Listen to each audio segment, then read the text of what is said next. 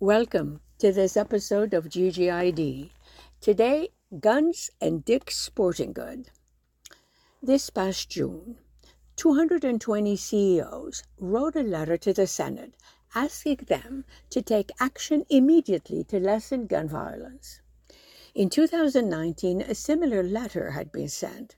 This time, though, it had many more signatures. One of the signatories, Ed Stack of Dick's Sporting Goods, had been a leader in corporate activity against gun violence, so much so that his actions have been a case study from the Harvard Business Review.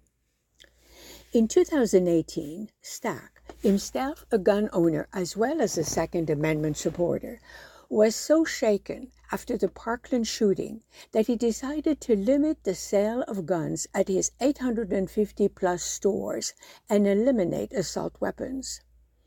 The reason for him was simple. "I don't want to be part of the story anymore," he said. Dick's Sporting Goods lost money at first, but rebounded, a sign that corporate America may have more influence in controlling guns than politicians. Stack announced his decision on Good Morning America, and that same day, LL Bean, Walmart, and Kroger joined him. The Harvard case study attributes his success to the fact that he had consulted his executive, sought a kind of consensus, and also engaged in a campaign communicating what he was doing and why.